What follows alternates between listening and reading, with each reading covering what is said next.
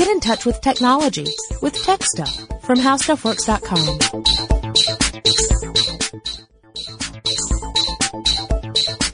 Game on, ladies and gentlemen, and welcome to Tech Stuff. I'm Jonathan Strickland, gamer extraordinaire. And I'm Lauren Vogelbaum. I'm gaming adjacent. Okay, that's fair. And today we wanted to talk about something that was announced on February 20th, 2013, something that there was a lot of anticipation built around this. Sony's next PlayStation, which will be... the PlayStation 4. Right. There was the codename Orbis. Orbis. Which went well with the Vita, Orbis Vita. You start getting into this, that's really clever. But no, the official name is the PS4. They decided to stick with that. I mean, when you've established a brand, it makes sense to kind of maintain that and not leap away from it. Right, especially, if you're not doing any... I mean, it's certainly, this looks like it's going to be a huge advancement over the PS3, but not in such a wacky direction that it would require an entirely new name. Yeah. In fact, I read, this is so funny to me, before we get into this, I remember reading something, one of the articles I read, started off with, the games for the PS3 and for Xbox 360 are still going on strong, so gamers might wonder, why do we even need a new console? I'm like, really? Do you know any gamers? Every gamer I know is like, give me new console. Yeah, basically. I mean, it's having the newest, fastest, shiniest hardware and software is basically what the gaming industry is built on. Right. So. Now, that being said, there are some things about the specifications about the PS4 that confuse me a little bit, because you got to keep in mind, Sony originally said that the idea for the PS3 was for it to have a 10-year lifespan, and to be fair, I'm sure. How long has it been? 7 Okay. years. But then, to be fair, I think that just like the PS2 before it, we won't see development for the PS3 completely stop once the PS4 launches. I'm sure there'll be some overlap there. Absolutely. But if you have that same thought process with the PS4, and I'm not saying Sony does. I don't know what Sony's long-term strategy is. You're not psychic. You don't have a mental connection. I don't have a phone number that I can call and get confirmation on. It's fair. But we don't know how long the lifespan for the PS4 is planned to be within Sony. I'm imagining it's going to be similar. That's supposed to be 10 years. But with that in mind, some of the decisions they made with their specifications confuse me a bit. So first, we should probably talk a little bit. Let's talk about what those specs are. Yeah, let's do that thing that you said. So one of the big announcements was that they're switching their microprocessor architecture.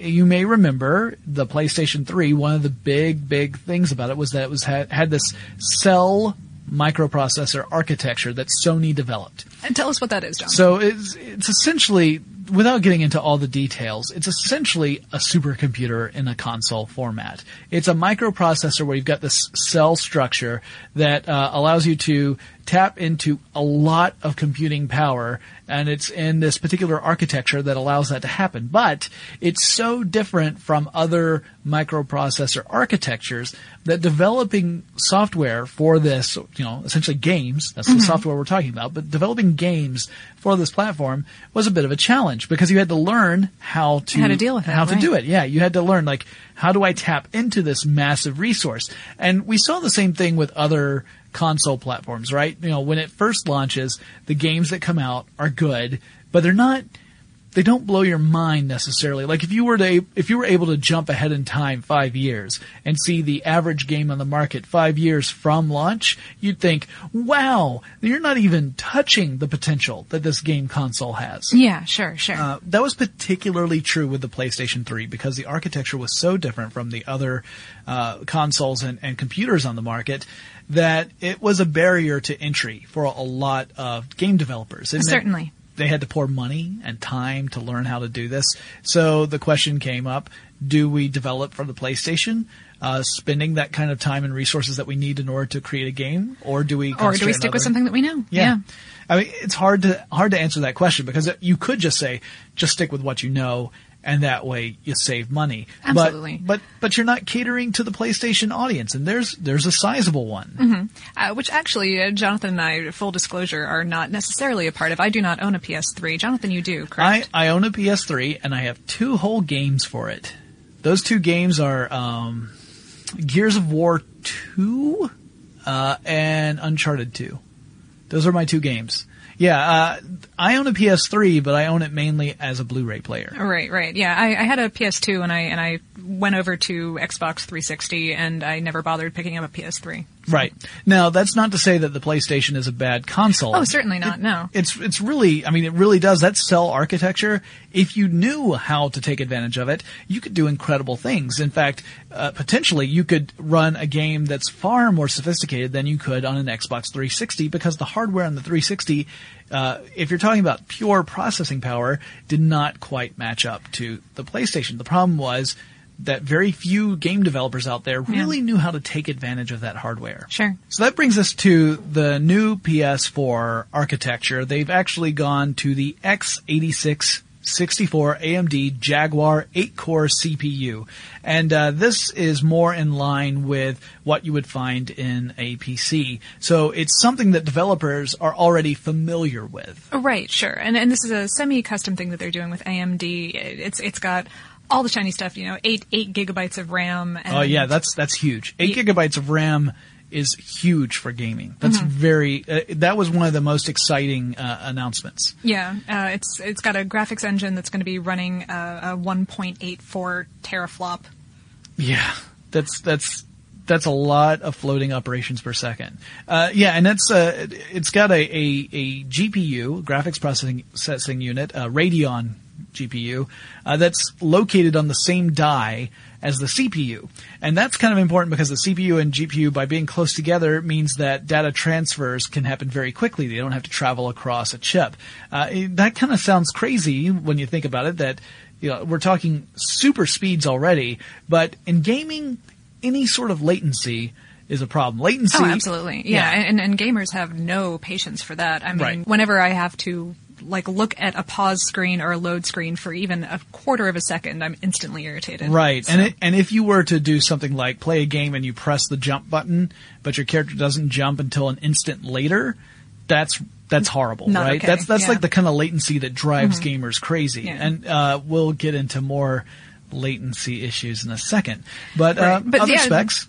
Oh, no, go ahead. Oh, I'm sorry. I was going to say it's going to have an onboard hard drive, so that's going to be important. We're not sure what size those hard drives are going to be yet. They haven't talked about it. Haven't mentioned, but we do imagine. I imagine they have to be pretty big because it sounds to me like a lot of the movement on Sony's part is to the cloud and to pull games from the cloud onto your console, which means that you would not necessarily go and buy a disc. You might buy it directly off the network and store it natively on your machine, which means the hard drive needs to be sizable to accommodate that. I think I think they're also planning on playing a lot with all of that RAM, because they're talking about doing a lot of things that just are going to be instantaneous and so stored all in the in the random access memory, sure. And there also supports USB 3.0, which is nice because that's of course a faster protocol than the 2.0 that most of us are still stuck with.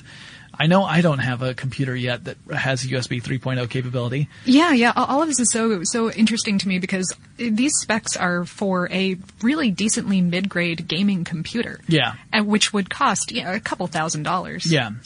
Yeah. And then you've got Bluetooth 2.1. That I thought was interesting because we're up to Bluetooth 4 now. But then it all depends on what you need the Bluetooth to do, right? If it's something where it's just the communication between the controller and the base unit, then it doesn't necessarily need Bluetooth 4.0, which is really more about low power features that wouldn't necessarily be a good match with the Bluetooth 2.1 protocols. I mean, you don't necessarily need that if your controller is working above that threshold.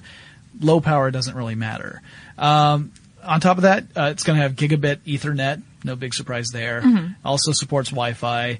It'll have that Blu-ray and DVD. Yep, Blu-ray and DVD player. So that way, that's not going away, which is good. I'm sure that makes all the movie studios happy because producing Blu-rays is still one of those very profitable markets. And then you have HDMI out, as well as analog video, digital optical audio. Hypothetically, it's going to have 4K output for photo and video viewing. Right, not but for not games. for games. See, I was really surprised about the 4K not being used for video games. I just think that if you're building out a console that needs to have a relevant lifespan of 10 years, and 4K is something that's right around the corner, then really, why wouldn't you build the 4K capability for the video games as well as for the photos and the videos? I'm sure it's more complicated than that, but I mean... Yeah, I could only assume that it was some kind of programming related issue that they perhaps didn't think that game studios would be able to get into it, or... It could have been, yeah, that must have been it. Or it may have been that it would have required games to be so large as to be larger than what the console could easily handle. Because, sure. I mean, 4K, that's a lot of information. Yeah. You're really talking about a ton of it. But I went to CES 2013.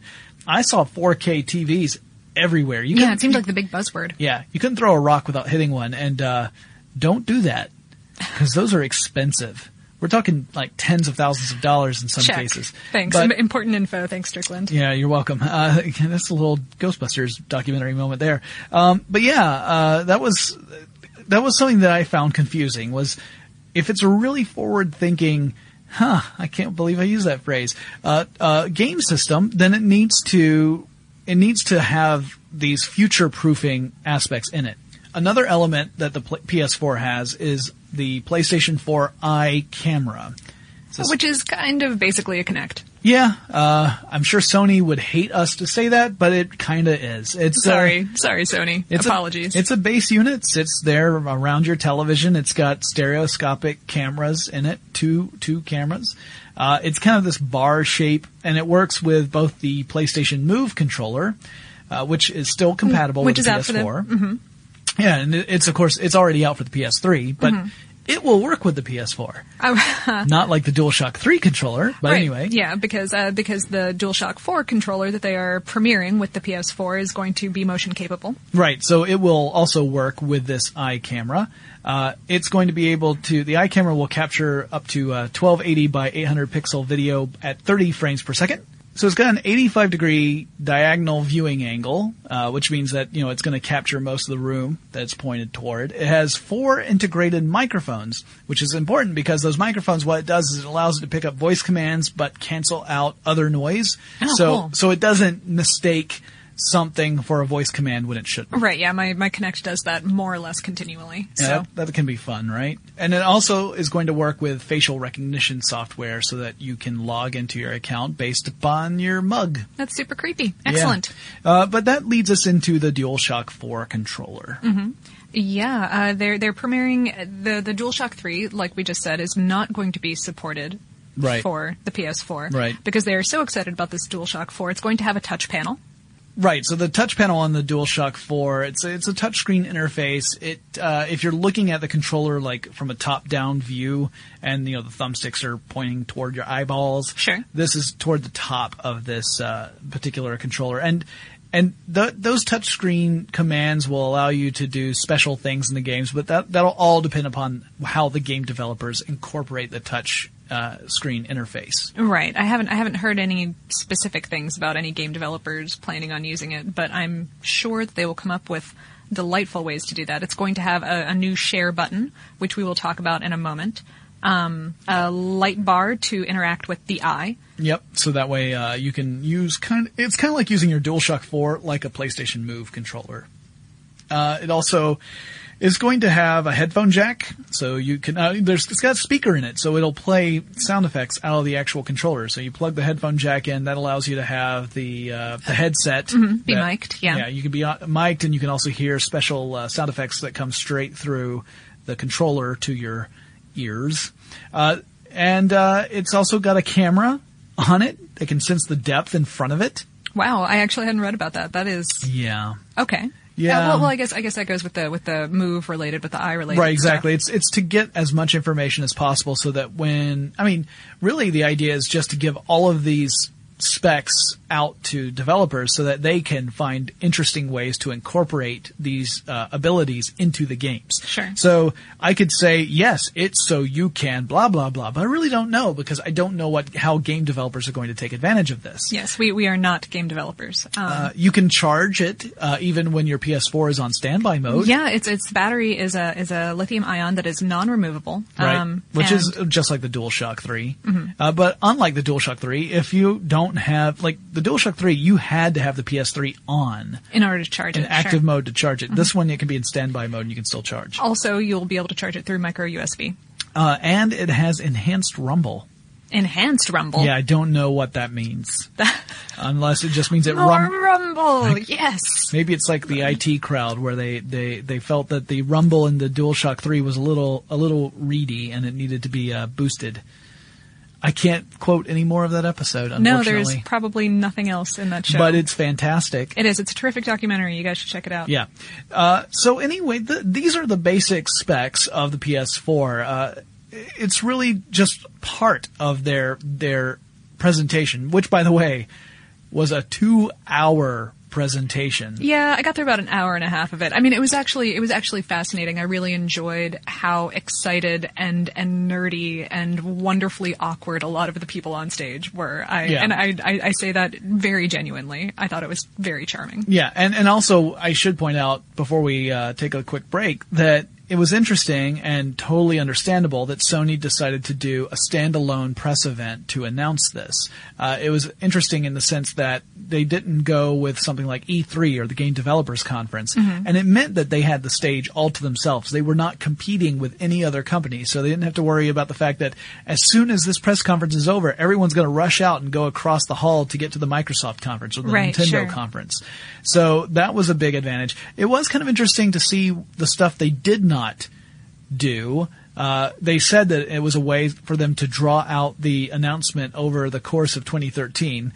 So, for example, they didn't actually show the console. They showed off the controller, the DualShock 4. Oh, hold on. Yeah, but we haven't actually seen the box yet. And that's, and to be fair, I would say that probably the least important thing surrounding a new console is what it looks like. I mean, it's nice, especially as a journalist and a web journalist, I understand the irritation of not having a shiny picture of something that you can show around. Right. And it raises suspicions. It always does. Like, if you don't actually have a product to show, then people are like, do you really have something you're going to launch in holiday season 2013, or are you just re-inking our chain? But, I'm pretty sure Sony's on the up and up on this. Yeah. But, they had live demos of the software. Right. So, but just because they didn't have a shiny package to present. And that could be that they're still finalizing the design, or maybe they had like a working, PS4, but it's not in the final case. Yeah. That's what they've said. They've said that they're still working on it. Yeah. So. And I believe them. I take people at their word. I'm okay with it too. I know a lot of people got up in arms about it, but the more I thought about it, the more I was like, the only time I ever look at my console is when I'm actually changing a disc out. Right. Otherwise, I'm looking, it's the controller or the screen. I'm not looking at the actual box. It's not like a cell phone or something that you're interacting with continually. Right. Well, let's take a quick break to thank our sponsor before we continue on with the PS4. And now back to the show. All right, so we talked about the specs. Let's talk about some of the features besides, things that aren't just about, the hardware, but some of the things that we can actually expect from this PS4. A lot of that comes to us courtesy of the cloud. Yeah. They were talking all kinds about streaming games and preloaded previews and fancy shiny things that smart browsing stuff. Kind of the concept that this machine is going to learn what kind of games you like. Yeah, that to me was really interesting. The idea that, and they very briefly touched on this, so we don't have all the info, but it did sound like the PS4 will start to learn about your preferences based upon the way you use the PS4, and that it'll start to prioritize things and maybe even download stuff in advance for you because it already, quote unquote, knows that you're going to like that. And perhaps, won't, for example, for me, every time I get on my Xbox an ad for a Madden game, I'm like, why is it showing this to me? I could not care about this any less. So targeted advertising would be more effective. Absolutely, yes. That is what I am saying. So if it had the My Little Pony Friendship is Magic RPG, that you'd be all over right that. On top of it. Right. But wow, I have never seen someone want to kick me so much in such a short amount of time. And they're partnering. Actually, they didn't partner. They acquired a company for called $380 million. Gaikai. That's the kind of partnership only money can buy. Right. Gaikai. And this is a service that's all about streaming content, and it's particularly about games.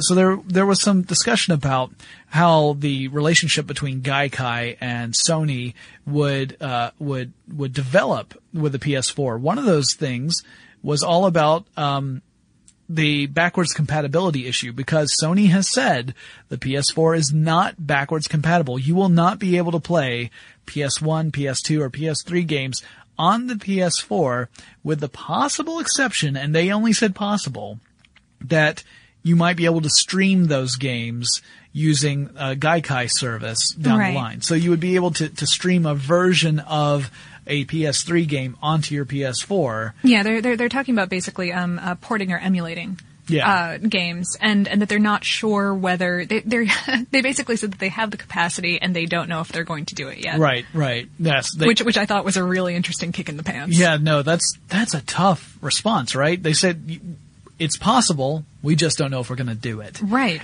And if they do it, we don't even know how that's going to manifest. So, for example, you would probably end up having to purchase those games again. That's my guess. Because it's a huge possibility. And I mean, they have said that used games will be playable, but if they're only PS4 games, then that's not going to matter for another 5 years, or 2 years anyway. There's actually some question about that too, about whether or not you needed to have a persistent internet connection all the time. They didn't really touch on that. Right. There were a lot of rumors leading up to the PS4 release or not the release, but the announcement that the PS4 would require a persistent internet connection, and that you would have to register games when you bought them, and those games would be tied to you, which means that would eliminate the used game market. You wouldn't be able to sell that game because no one else could play it but you. It was tied to you. They didn't really touch on that. That is still a possibility. We don't really know. I know a lot of people are hoping that's not the case. By the way, and just full disclosure, it sounds like that's going to be the same case for the Xbox, the next Xbox. Right, yeah, this is not not just a Sony thing. I mean, Sony has its own reputation as far as DRM goes. Yes. Like introducing backdoors to your computer system so that hackers can get access to it just because you put a CD in there. But that's all in the past, silly Billy.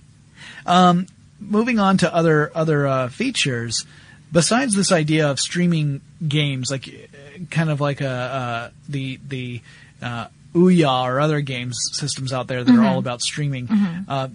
It's interesting to me that they are building in the capability so that if you start to download a game, you purchase a game on the PlayStation Network, you start to download it, and you can play it immediately. Yes, you have instant access. While the rest of it, because I mean, if a game is 20 gigs these days or something like that. Hopefully not that many, but yeah, you're talking about 4 or 5 gigs easy. Yeah. And if you're talking about a super advanced one, it may be upwards of 10 for a really, really big game. Yeah, but as these things advance and we get, closer to that super high def kind of thing. Then, sure. Yeah, they're going to start getting huge. And, so that is just tremendously exciting. As I said before, gamers hate waiting for anything ever. We want it now. That's one of the issues I have with my Xbox, is that if I want to get some DLC, some downloadable content, then, I start the download and I really can't do much else for fear of disturbing the great download flow and having to start all over again. And that can take some time depending on how big the file is. Sure. But to have the ability to start launching into the game immediately while the game is downloading in the background, that's amazing. Yeah. Fantastic. Now, they also,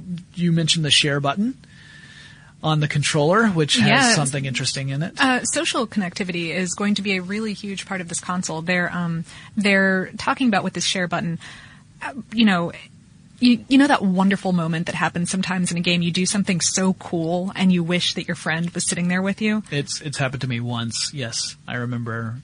Well, there's for some of you it happens more frequently, I know, but for me once. Just the once. Yeah. Well, that's okay. That's fair. Well, for that one time, you could press this share button and pretty instantly, apparently, connect to Facebook or another social media site and share the last little clip of video. Go in and select the little bit that you want to send and send it out. Yeah, you can even choose to live stream your video play through the PlayStation social network. And so other people with a PS4 can actually, and maybe even PS3, some of this might be accessible through the PS3 network. You wouldn't be able to necessarily do it on a PS3, but you might be able to watch. This idea of streaming live the gameplay. And, It turns into backseat gaming, kind of. Yeah. It's you're giving people the capacity to watch what you're doing in real time, talk to you about what you're doing, and possibly even jump in and help you out with a portion of a game that you're having trouble with. That kind of drives me nuts. But it is kind of a throwback to the old arcade days. The idea that, you're sitting there and you're trying to get this crazy combo, and you're working on it really hard, and the guy behind you is giving you hints and giving you tips. And then eventually you're just like, I can't do this, and you hand it over to him, and he does his magic, and then hands it right back to you, and you take back over. It's like that. Yeah, and then there's, that's a very natural way that I think of playing games. Certainly, in Silent Hill, when I'm playing something, and I might be a better sharpshooter than a person that I'm playing with, because I always play that in pairs at least, so that I don't end up a terrified ball in the corner shaking. Right. And so, some parts I might do, some parts they might do. It all kind of works out. Yeah. And being able to do that over a digital network sounds kind of interesting. Like the incredible future. I think I would find it irritating, but I'm sure that's going to be one of those things where you hand control over to the other player, not that they take control. It. Yes. Because that would just be the bully in the room, like, move.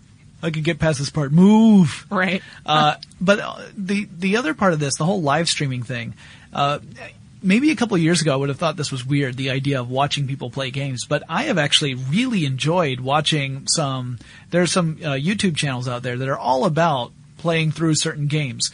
And sometimes it's fun to watch people who are just really, really good at a particular game and just see like how coordinated they are as they make their way through a level, and they're all cooperatively playing this game and saying savvy things. And you're watching this and you're just thinking, wow, I'm terrible. Or the flip side of that is you can watch people who are just goofing around and being silly and making goofy remarks, like the Rooster Teeth people, the Achievement Hunter guys. They do Let's Plays, and their Let's Plays are hilarious. They're not safe to watch at work because of the language, but they are really, really funny. And so once I started to really get into that, I thought, oh, okay, I can understand why this live stream would be interesting. To me, what was most interesting was how much they stressed this whole idea of sharing and social integration with the PlayStation Network. Because it is true, I mean, you have online capability with the Xbox as well as with the PlayStation. And with Xbox, for you to really have access to anything of real value, you have to be on Xbox Live. You have to be a subscriber. Like the free stuff is pretty limited. Yeah, you can't even watch stuff on Netflix without being a subscriber. Right. So you have to subscribe to two different services, right? You have to subscribe to Netflix, and then you have to subscribe to Xbox Live. And the PlayStation Network is free. Right, but for some reason it just never really had the traction that Xbox Live had. I think it was the kind of games that PlayStation was using it for. It never quite had the big titles like, for example, Halo. Yeah, the community just didn't grow the same way. Not that there aren't communities out there. Absolutely. It just never seemed to really catch on like Xbox Live did. Now this looks like this is a real move to change that, to make this a much more viable community. Now how many gamers are actually going to take advantage of that? That remains to be seen. Yeah, I'm really curious about who and how often people will be sharing that kind of thing. Yeah. Other exciting stuff, it is going to connect with the Vita. Yes. They are hoping to at some point have all developers for the PS4 incorporate Vita. And by connect with the Vita, what I mean is that what they really want is to let you, with any game, like you have to, the example that they gave is you're playing something and your kids come into the room and just absolutely take over everything. You just port it to your Vita, walk out of the room, continue playing your game, and when you have a chance to, come back and pick right back up where you were. Right, so you can play seamlessly across both devices. So you can stop playing on the TV and switch it over to the Vita. And then once it's bedtime for the kids and they're out of the way, you go back to the TV and port it back over, and you just continue playing the whole time. You don't really have any interruption of play. This would be really cool for me whenever I get to a part where I don't want to quit, but I have to save my game because my wife wants to watch the next episode of Supernatural. I know I say that all the time. Your wife, you have nothing to do with They're dreamy, okay? They are dreamy, and I will watch another episode. All right, bad example. Let's say that my wife wants to watch something that I don't care about. Then this would let me switch it over to the Vita and move on. So this was kind of a fire across the bow of Nintendo, which has the Wii U that has the built-in, the controller with the built-in screen.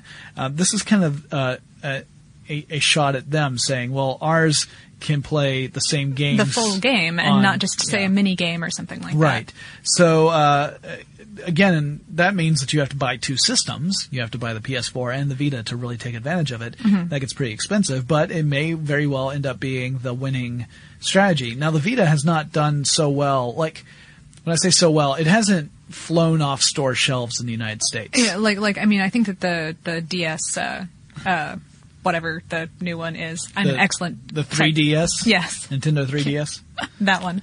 I think that has enjoyed pretty serious popularity, but yeah, the Vita has maybe not. Well, the 3DS also started off really slowly, but once Nintendo lowered its price, like within a couple of months of launch, they lowered the price dramatically. Then it started to do much better. But yeah, the Vita it's had sort of a slow start in the United States particularly, but maybe with this interoperability with the PS4, we would see that increase. Which I guess is why they're not putting a screen. I was surprised at first that they weren't going to incorporate a screen onto the DualShock 4 controller, but I think that especially with everything that they're hoping for with the Vita, that it makes perfect sense.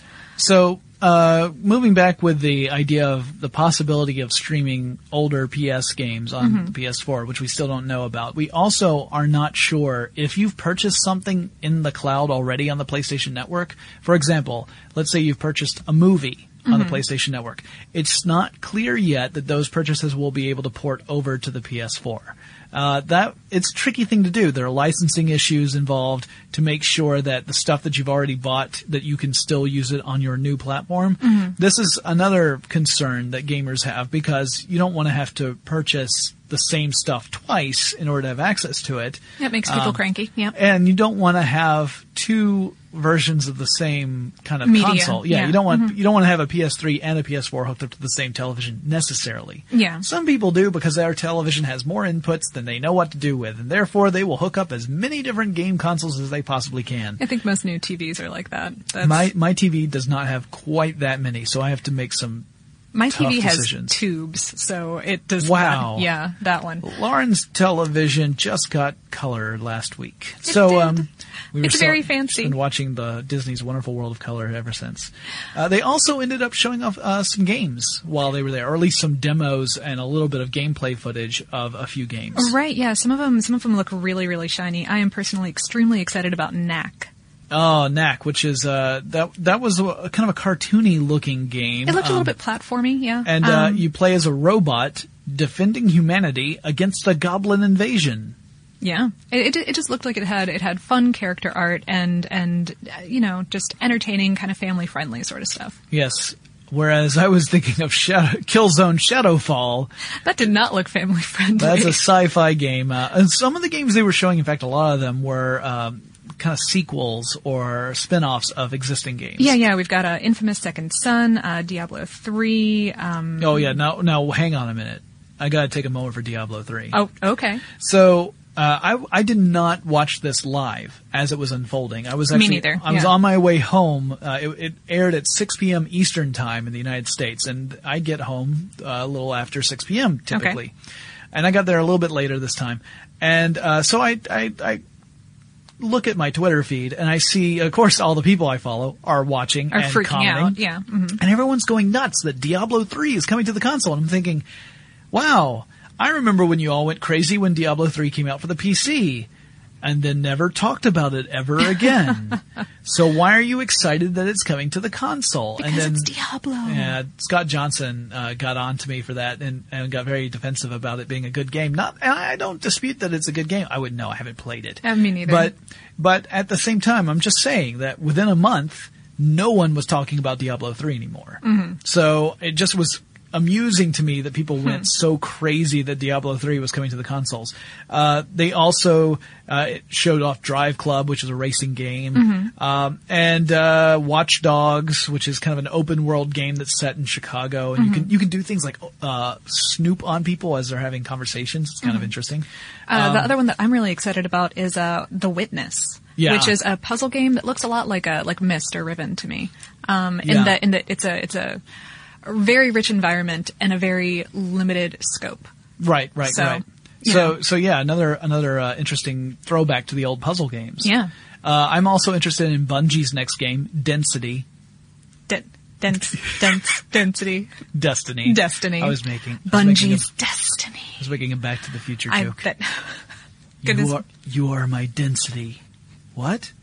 Anyway, no, it's Destiny. It is a game where you take part as a defender of humankind, which might sound familiar for anyone who's played Bungie games. But apparently something has happened. Mankind has spread far and wide. Things did not go so well. There was a big conflict. Now there is a city that is sort of mankind's last little outpost, and you are one of the defenders. And it's a persistent online world that you can play either as a single player or multiplayer experience. And as you play in the game, the things you do carry over, whether it's single player or multiplayer, and the world itself, the state of the world will change over time, and it remains that way whether you're playing single or multi. So the idea being that your actions actually have consequences. Sure, a little bit more MMO than what I mean. Not that Halo, for example, isn't kind of technically MMO, but yeah. Yeah, but this one definitely has more. Well, it has that permanence, that persistence in it. Because again, like with a Halo multiplayer game, you play a little, capture the flag or deathmatch or whatever, and then when you play it again, everything's reset. Oh, right. So this one, at least from my understanding, sounds like there's going to be a little bit more of a changeable world. I don't know to what extent, and I don't know how much impact you will actually have as a player on that world, but it sounded interesting. It sounds interesting, yeah. Did you have any others that you wanted to cover? Nope, no other games that I wanted to cover. They're talking about these, these are all big titles, but they're talking about their games being anywhere from 99 cents to about $60. Which, not a big surprise. I heard some people kind of balk at the $60 amount, but really that's what video games cost now. Yeah, that's what video games have costed for the past. I mean, Donkey Kong Country still costs like $50. So really you're talking about like it's maintaining the market value, which you should really be thankful for. Exactly. And they have not released a price point for the console yet. Nope. As we all remember, the PS3 debuted at $599, which is a lot of dollars for a gaming console. That is many dollars, yes. It's more than two. And see, it's kind of smart for Sony not to announce it yet, because it may very well be that they're waiting to find out more about what Microsoft is going to do. Sure. So, and Jack Tretton has said that he hopes it will be less, and like so say we all, Yeah, there we go. Sorry. No, that's fine. I'm just a little Okay, so also Jimmy Fallon got to play a PS4. I've never been so jealous of Jimmy Fallon. Yeah, he wasn't able to get through the game without laughing. Well. Ha snap. No, he played Killzone Shadowfall on his show, and according to Polygon, which is a great site for video game news, he was not very good. He's actually a bad gamer. I mean, I don't know. I haven't watched the clip, but I imagine they kind of shoved it at him, and I don't think that I would also perform any better on live TV when dealing with a first-person shooter that I have never played before. If it's a game you've never played before, there's going to be, I think it was probably them being a little snarky, which, it's Jimmy Fallon. I'm okay with that. But, no, I got nothing against him personally. Anyway, it was interesting that was another way of exposing the world to it, because of course with the announcement, all the people who were like hardcore gamers and journalists and things like that, they were all really focused on that event. But then you have to reach a broader audience, and that was a good way of starting this. And they've been doing a lot of interviews and dropping little tidbits here and there, and I think I think that they're overall being pretty savvy about it. Yeah, and it'll be interesting to see how this continues, whether or not Microsoft has a console that can kind of answer the challenges that the PS4 has laid down. It may very well be that there are elements of the PS4 that we are not aware of, that have not been revealed yet, that could be lying in wait so that they can counter anything that Microsoft says when they introduce the Xbox. Yeah, certainly. They're talking about AMD, who's making the processor, is talking about releasing more about that at the Game Developer Conference in the end of March, and I'm sure that E3 will bring us lots of new news. Yes, I'm sure it will. So it'll be interesting to see how that all shakes out. And you know, what's also interesting is this is going to be the year where we start to see some of these independent companies coming forward. Things like the Steam Box or the Ouya coming out and really competing with the established players. So it's an exciting time to be a gamer. Yeah. Well, guys, if you have any topics you think we should cover here on Tech Stuff, I invite you to let us know by sending us an email. Our address is techstuff@discovery.com, or drop us a line on Facebook or Twitter. Our handle there is TechStuffHSW. Meanwhile, Lauren and I will be awaiting the announcement of the next Xbox so we can figure out how to frag one another in the next game of Halo. And we'll talk to you again really soon. For more on this and thousands of other topics, visit HowStuffWorks.com.